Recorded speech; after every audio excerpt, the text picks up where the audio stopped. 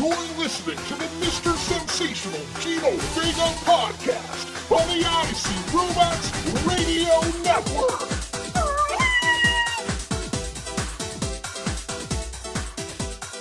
Hello, what's up, and welcome to anyone who may be listening out there in the podcast abyss. My name is Mr. Sensational Gino Vega, and you're listening to episode 14 of the Mr. Sensational Gino Vega podcast on the IC Robots Radio Network. Thanks for joining us. It's going to be yet another scintillating episode of the podcast, as today we're going to delve into some thoughts on the increasingly remote nature of life in the wake of the COVID-19 pandemic, pros, cons, myths, myth-busting. Hey, it's going to be great, but before that, let's settle in and talk about what's been going on in the life sensational of late. I'm actually recording this episode on a Saturday, which is not typical. I typically record this show during the week, but this last week was a bit odd as we were coming off the heels of, was it Labor Day weekend? I can never get these rando 3-day weekends, Labor Day, Memorial Day, etc., etc. All praise be to whoever the holidays are meant to memorialize, whatever they're for, that's great. As far as just on the utilitarian side of things, thinking of them as 3-day weekends, I can never keep these things straight. We had one recently. I do think it was Labor Day.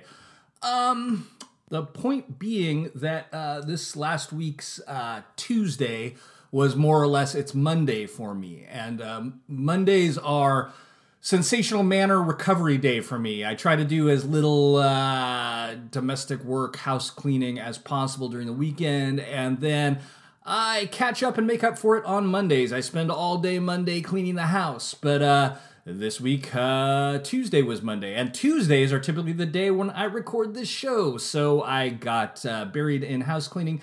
Did not record. To make matters worse, it was a very strange week here, weather-wise, in Northern California. As some of you, as those of you who live here know, and as those of you who don't may have heard, we've had some extreme fire conditions the past few weeks. And this week was the week where the air outside got the weirdest. And there was, I didn't record the show Tuesday. Then I was going to do it on Wednesday, but Wednesday the sun basically never came out. It was dark all day due to strange configuration of weather patterns and smoke and this, that, and the third. We had just kind of a dark reddish sky all day long. So I just kind of sat around and didn't do anything. It was very hard to get up enough to record an episode of the show, and then the rest of the week everyone else was here doing their work from home, school from home, and I could not really get a word in edgewise as I need to do in order to record the podcast. But now here we are on a Saturday. All the other members of the Sensational family are out doing their own thing, and I am actually sitting here in, not totally accurate, Miss Sensational 2, 12 years old, is actually here in the house. And so I was going to say I'm actually sitting in her room at her desk recording the show because it's a room of the house that I can comfortably sit at, and she's not in here, and she doesn't have to listen to me, and she's out there playing Roblox or some other abominable computer game that the today's youth are wont to do. So as we ease into the show here, I wanted to talk about one thing that I was thinking of when I was just mentioning how things have been wild and crazy with the fires here lately, and that is how living through a disaster or series of disasters in a particular region is a good lesson in applying a certain amount of contextualization to disasters or just really any other news story you read about from far-flung regions that you yourself do not reside in. And what I mean by this is during the last month or so where the fires have been raging here in California, pretty much everyone I know that lives outside of California has at one time or another pretty much become convinced that I'm either dead or, my house burned down or I'm in some kind of imminent physical danger. And, not to tempt the fire fates, but I'm most certainly none of the above. Other than bad air, these fires have not affected me personally at all this time around. Back in 2017, I did live in Santa Rosa, California, the same town that IC Robots still resides in. And that was a fire where that town itself got pretty heavily affected. And, people I know did lose houses, did lose property. But the point here is that California is a very big place.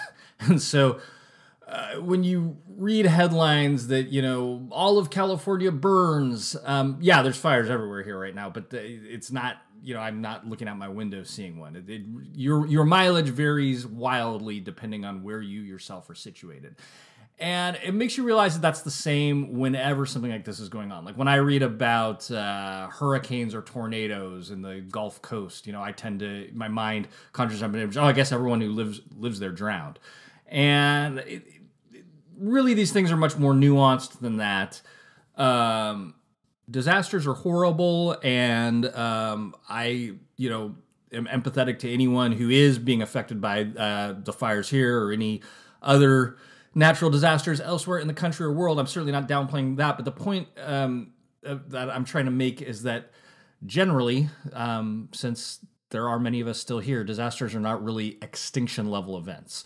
But oftentimes the way that they are reported on or presented makes it seem that way to people on the outside.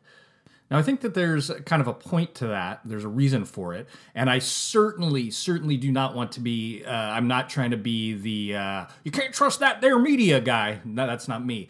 But, I feel like when people are reporting on disasters, of course they have to focus on the worst aspects of them because they're trying to put them out there to people that aren't immediately in the vicinity to let them know what's happening, let them understand the gravity of what's happening. And there is gravity behind these things. But I think that you as a media consumer, and me as a media consumer, it's helpful to kind of filter that and balance it and make it so that you understand that a bad thing is happening and it needs your attention and it needs to be addressed, but simultaneously the world is not ending. So yeah, not the media is lying to you rant. And is there anything worse than talking about the media? I mean, what does that even mean? I guess that's another topic for another day, along with my abiding distaste for the notion of objective journalism. But again, another topic, another time. Just wanted to put it out there that it's helpful to kind of have a check-in sometimes and remember to contextualize what you read and just be mindful of the fact that a lot of times what's going on the ground at any particular place and time is probably a lot more varied and diverse than what it shows up in more general reporting that you may read or watch or listen to. I feel like a lot of times, not even talking about disasters, but just talking about regions of the country or the world in general, we tend to fall into like, well, in California, they do X, and in Idaho, they do Y. And the reality is these places are much more complicated and varied than that. I've been to almost all of these states in the United States, and the experiences that you will have there as an individual usually bear very some resemblance, but not as much resemblance as you will go in expecting to what is generally thought of as the blanket stereotypes for these places. And with that, let's take a quick break and then move on to talking about doing stuff online. Oh, actually, before that, something I keep forgetting to throw out there is some minor plugging. If you would like to follow me on Twitter, which I do not use that often, but I probably will begin to use more as this show continues, and if I connect with more people on there, you can find me at Sensational Vega. You can also look me up, Gino Vega, on Facebook. If you want to become Facebook friends, I am open to any and all Facebook friend requests that arise from this show. Just wanted to put those out there. And if you would like to support what we do here at the IC Robots Radio Network, please visit supportthereport.com, where you can become a Patreon member for as little as $1 a month. You will help support what we do here on the network, and you will receive access to all kinds of stellar Patreon content. That's supportthereport.com.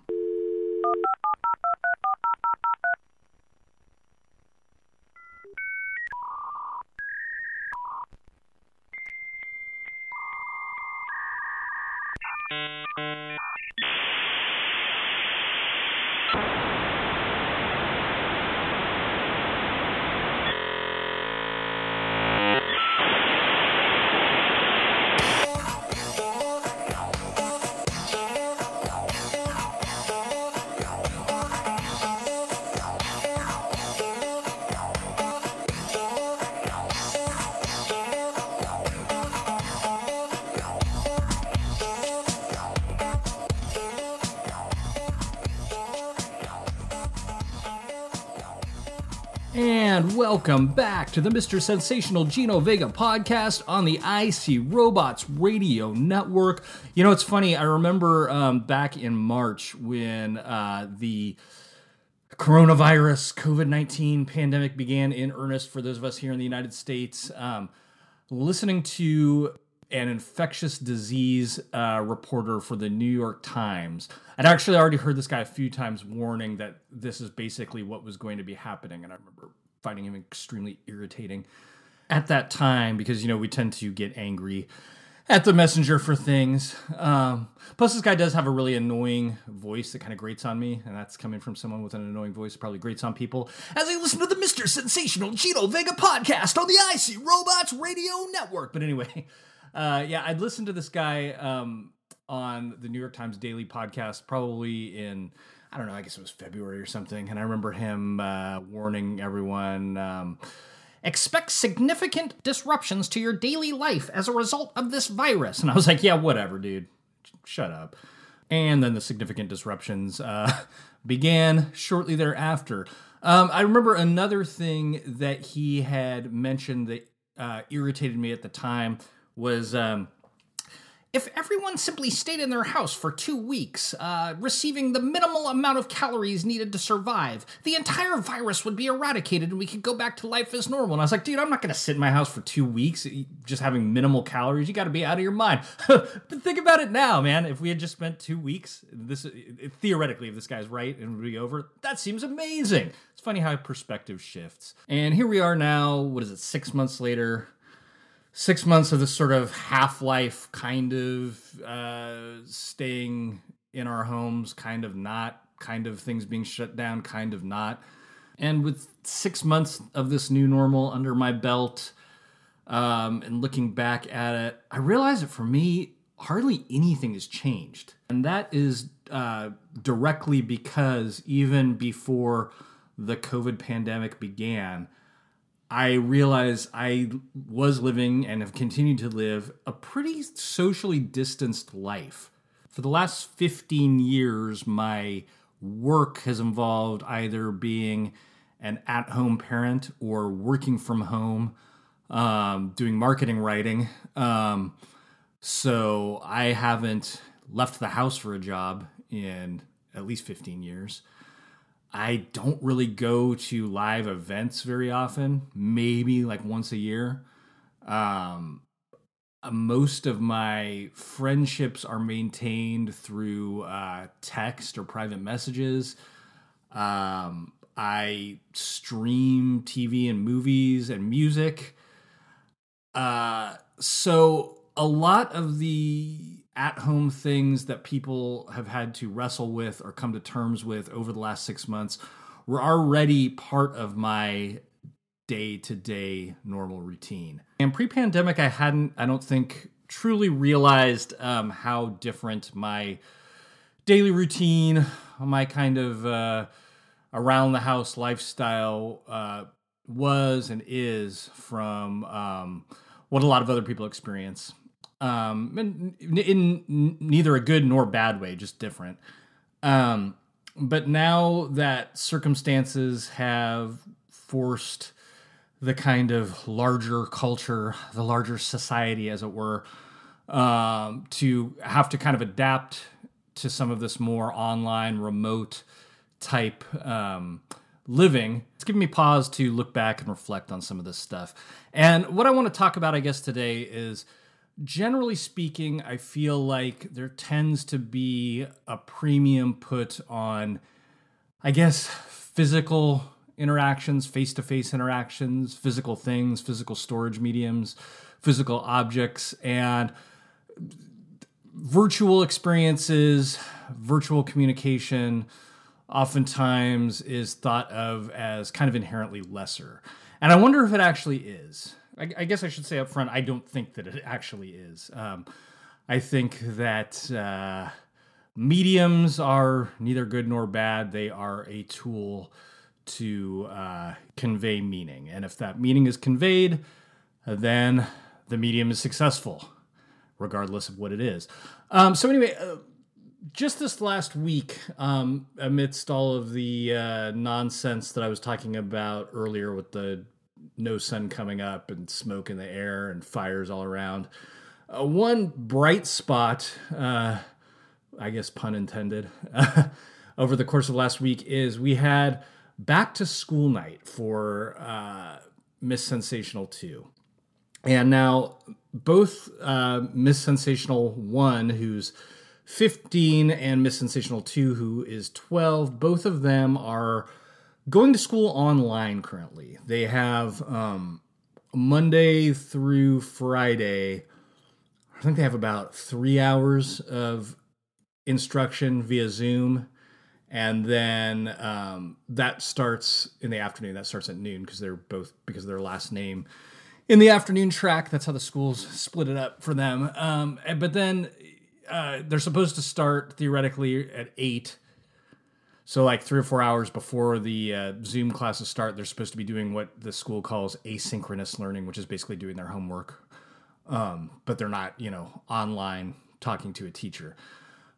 So a lot of people I know have been really freaked out about their kids being in online school. And I know, people's mileage may vary. Everyone has their own situation, needs, etc. But just from my own perspective, it's been awesome. Like my 2 kids, they're comfortable taking the classes online. They're used to using computers and screens. We are fortunate enough to have access to all the equipment that we need. I don't have to take them to school in the morning. I don't have to stop what I'm doing midday and go pick them up. It's all just happening under the roof of our home. So I've actually kind of found that to be a net positive, to be totally honest with you, just for our particular family, our particular circumstances. And I do understand how that might be different for other people. But either way, totally regardless, we had back to school night last week for 2. And man, I just dare anyone to come up with a reason why virtual back to school night is not just infinitely better than physical in-person back to school night. Back to school night, virtual back to school night consisted of Ms. Sensational, my wife and I sitting down at the kitchen table and watching a very brief YouTube presentation from the principal. And then going and watching YouTube presentations from each of Ms. 2's teachers. We were done in a brisk, I'd say like maybe 40 minutes. It didn't involve driving anywhere, parking anywhere, jostling into a gym, having to listen to everyone else's questions and answers. Man, it was great. So that's an example where I think that a virtual situation is actually just so much better than face-to-face. And again, culturally, I think we have a bias towards face-to-face, but I think this is an example, and there's others like it, where it's okay, you can let it go. Human beings evolve. We evolve, our technology is part of our evolution. As our bodies become more intertwined with the devices we use, we're probably changing into a different kind of species. But hey, that's world history. We're not Neanderthals anymore. We're not Cro-Magnon man or woman or other. We're moving towards an end, and that end is becoming some sort of virtual cyborg creature. And I'm okay with that. I don't think there's anything wrong with that. But interestingly, in my group of age peers, I feel like I'm definitely in a minority on this subject. Being in my mid-40s, I realized that my generation is one where your childhood could have gone, it could have gone a number of ways, but it could have gone really two diametrically opposed directions when it came to technology. You could have been a kid like me who was an early adopter of kind of online technology, computers, etc., and got very used to screens pretty early on in my life. I mean, I definitely remember a pre-screen or primitive screen time period. I remember having to get up and turn the dial on the television. But also pretty early on in my life, I became comfortable with using computers and other devices. But I know other people that didn't start that are around my age that didn't even, they had no reason to be exposed to computers, to that kind of technology, and didn't even really start using them until they were closer to already a fully formed adult. So they don't feel as comfortable in the digital realm, as it were. And then also because of the fact that any of us in our age group grew up with a lot of, I guess for lack of a better term, analog objects in our world, particularly in those formative childhood years, there's definitely nostalgia towards them. And certainly, I mean, almost everyone I know prefers, physical storage mediums, records, physical comic books, etc., to their digital counterparts. And again, I'm kind of a weirdo in that regard, because I'm going to come out of the closet here, as it were. I kind of like digital stuff, man. And I totally understand people that are into collecting physical objects, physical storage mediums. I particularly understand with certain things like records, because that really is its own deal. But then I know people that insist, I think my brother's on this tip, insist on buying physical copies of video games. And I don't mean video games where there's an allure to the physicality, like an old Atari 2600 cartridge or even a Nintendo cartridge, but a new PlayStation 4 game that just came out last month, to go out and buy the physical copy, where I just feel the physicality of those no longer means anything. So and in my case, this is another example where the digital experience is actually just inarguably better than the physical. I think it was my PlayStation 3. I was still sometimes buying physical, disc games, and then sometimes downloading games online off the PlayStation Store. Because I think that was the first generation where you could fully just purchase all your games online and download them. But at a certain point, some laser or lens or something or other in the PlayStation 3 broke, and it was no longer able to read discs, rendering all of my physical games useless. And it would have cost more to try to fix the thing than just buying a new PlayStation 3. And it just made me realize, man, all the digital games I have, it doesn't matter. I can play them. I could chuck this PlayStation 3 out the window, smash it, throw it in the gutter, go buy another, as a man once said. And when I got the new one, all those games would still be there. They would just pop right back up, repopulate immediately. Why would you limit yourself to this clunkier, more expensive storage medium? In this case, where there's just no aesthetic value, no nostalgic value. It's I can have the exact same experience playing the same game, whether I buy this cheesy disc, because it's not they come with cool packaging anymore, or there's anything like that. Buy this cheesy disc, and either it'll get scratched and broken and I'll have to rebuy it, or the machine will no longer be able to read it, or I can just purchase these oftentimes less expensive digital versions that basically can't be killed. So, kind of gone that way with all of my entertainment media now. I pay a nominal fee each month to listen to Apple Music, and no records get warped. I don't lose anything. It's all, anything I want to listen to is there, and I can afford it. I'm not breaking the bank just to listen to a couple songs. Same goes with, I use Comixology to read comic books. I'm really burying myself here. And again, absolutely no shade on people that don't want to go that route. I understand.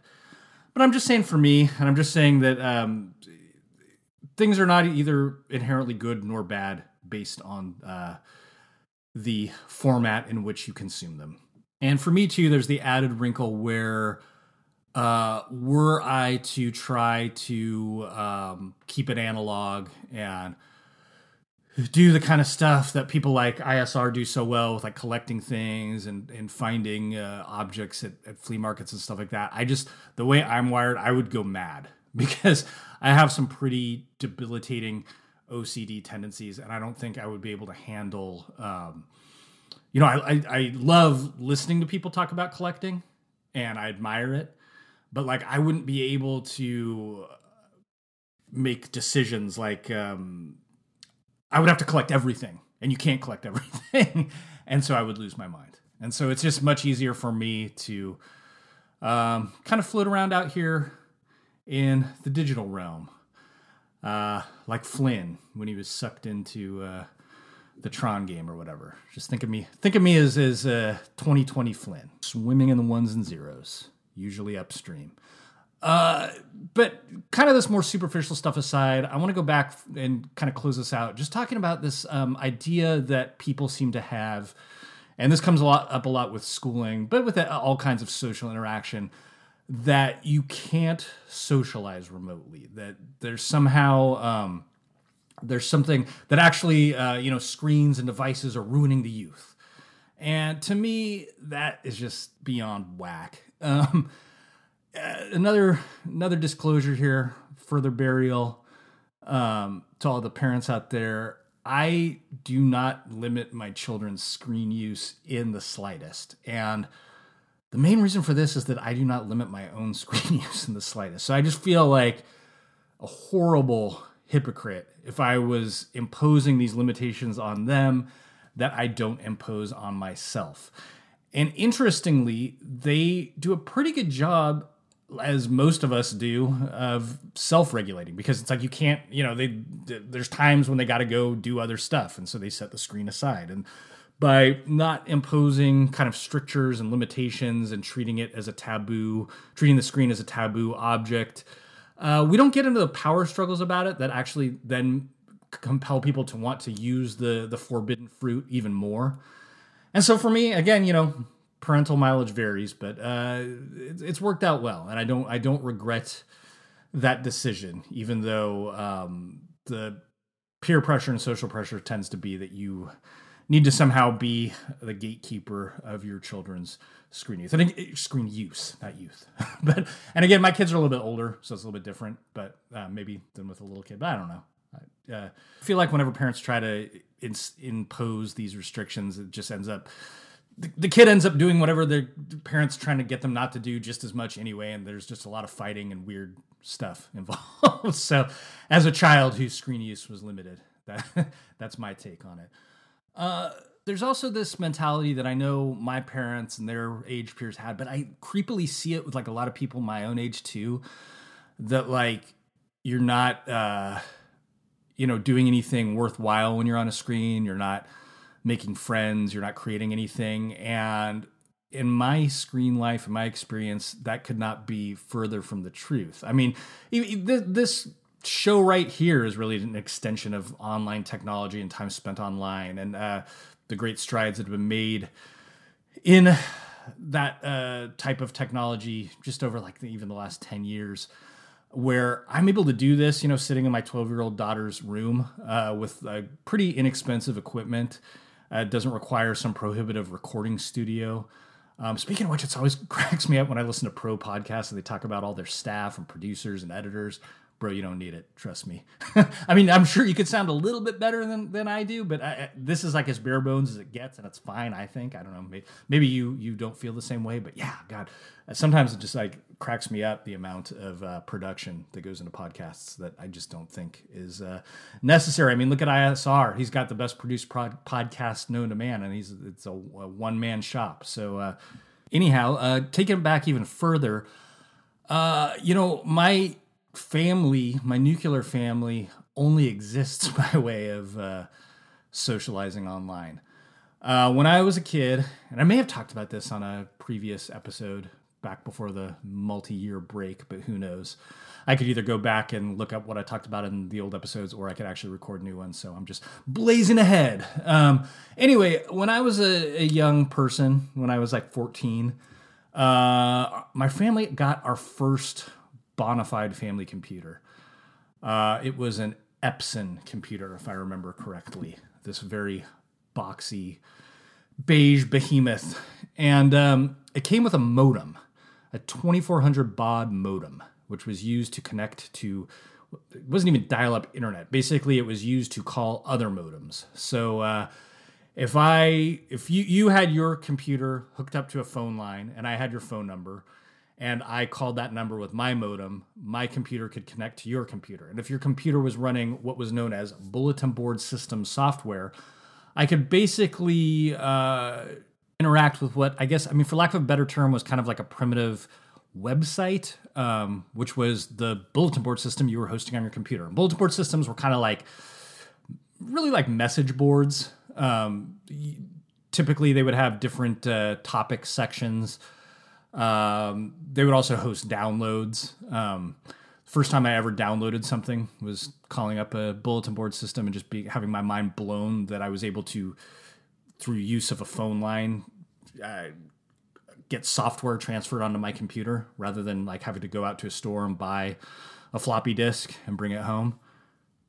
And it was a total fluke that I even found out about bulletin board systems because I had gone to a comic book convention. Might have even been the San Diego Comic Book Convention, back when it was just kind of like a big convention center room full of long boxes with comic books in them that stores were selling, and a couple like artists and writers signing autographs. But I think that is where I got it. So I was really into the Myth Adventures series of books by Robert Asprin at the time. And when I was at the convention, I'd gotten a Myth Adventures fanzine. And it just so happened that the fanzine had a advertisement for a Myth Adventures bulletin board system. And the number just happened to be a 707 area code number, which was the area code in Santa Rosa where I lived. And my parents just got this computer. And I was like, oh, I can call this thing and see what it's all about. And so I called this thing, and it was basically a bulletin board with different message boards set up to talk about different aspects of the Myth Adventures series. You know, you could post what you thought about different stuff, or, you know, people could post about news they'd heard about the franchise. But there was also this amazing thing that there was a button to page a sysop, or system operator. So I was like, oh, whoa, you can page the person who's running this and talk to them. And so I'd call this bulletin board system, and I just kept hitting the page button over and over and over and over again, and nothing would happen. So I emailed the system operator, the sysop, and it was like, I think something might be wrong with your page button. I keep paging and nothing's happening. And I got this very irritated reply, and it was like, I'm a single individual fan running this hobby bulletin board system. I'm not here 24/7 to answer your call. And in fact, you're using our bulletin board way too much, because it's like a one phone line. So when I'm on there, no one else can go on. So, you know, I'm just this dumb kid on there just for hours tying up the line. So I just felt totally mortified. I don't think I ever went back to that system. But when I was on that bulletin board system, I found a directory where they listed all of these other 707 number systems. And these things ranged wildly from, like, you know, bulletin board systems where people would just kind of like talk to each other about whatever. Or, you know, there was a Star Trek themed one where people talked about Star Trek. There was a Hitchhiker's Guide to the Galaxy themed one that also, behind a hidden door, may or may not have hosted some pirated software you could download. There was, my favorite one was a bulletin board system, a local one called Metropolis, where a guy named Cliff and his son Quinn ran this board where each of the different message boards were a different part of this fictional city, Metropolis, and you created a character.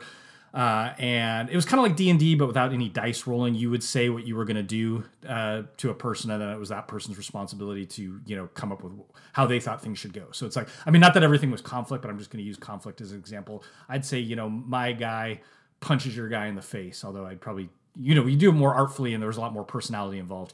But I would say that I punched you in the face, but I couldn't say, I was not allowed by the rules of the system to say what happened. That was up to you. Then you could say, like, oh, my face exploded and turned into a flower. Or you could say, I ducked the punch, you know. But Metropolis was fun because it was a mashup of all types of sci-fi and fantasy. So you had characters that were like comic book superheroes. And these had to be original characters. These weren't, you know, there was a ban against copyrighted works. You had to come up with your own. But people would come up with like comic book style superheroes. Some people had like science fiction characters. Some people had comedy characters. Medieval fantasy characters. It was just this great mashup in the both high tech sci-fi Metropolis metropolis, but that also had like the Green Dragon pub where, D&D type heads were hanging out. So it was a delightful mashup and a lot of fun, and I spent a lot of time on there. But anyway, it turned out that all of the folks that participated in this local 707 bulletin board system scene, because that's the funny thing about this, is you were interacting with strangers, but they were all local because you're calling within your area code. I did for a while call boards outside of my area code and got into quite a bit of trouble with my parents, but that's another topic. I used to get in trouble for making weird phone calls as a child, and that was one of them. But I figured out that there were these monthly meetings at a Round Table Pizza in Santa Rosa for an outfit known as MORE, M-O-R-E, Modem Users of the Redwood Empire. And me and some friends of mine ended up talking our parents into letting us go to one of these meetings. And I remember there was also a lot of skepticism from our parents that like we weren't being sociable enough because we're always using these modems and these computers. And it's like, folks, precisely what we are doing here is socializing. So anyway, we went to this meeting to now go from online socializing to socializing face-to-face. Because again, it's all a hybrid, it's not, one is not better than the other. It all works together. So anyway, we went down to the Round Table Pizza and met this wild and zany cast of characters that represented the modem user universe of Sonoma County, the county that Santa Rosa was in. And that's where I met Ms. Sensational, my wife now of 18 years.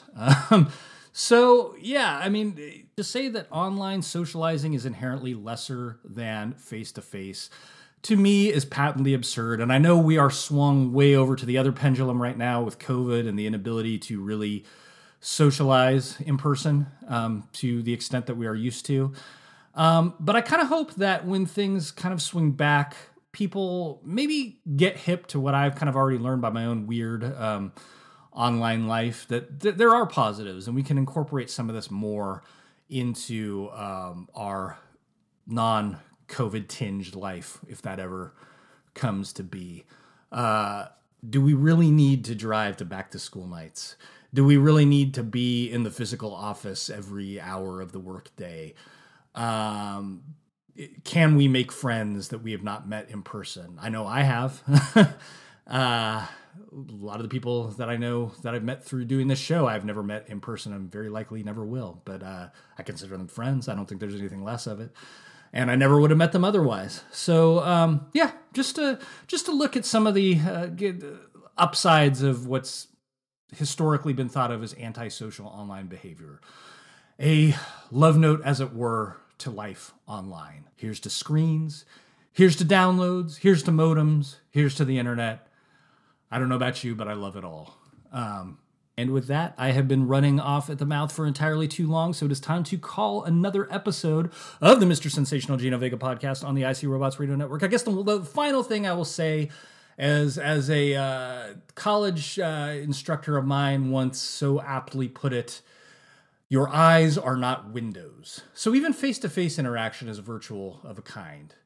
Nothing is real in this world as far as physical objects go. It's all perception. And whether we perceive it as an object or whether we perceive it as a virtual presentation of an object, we perceive it all the same.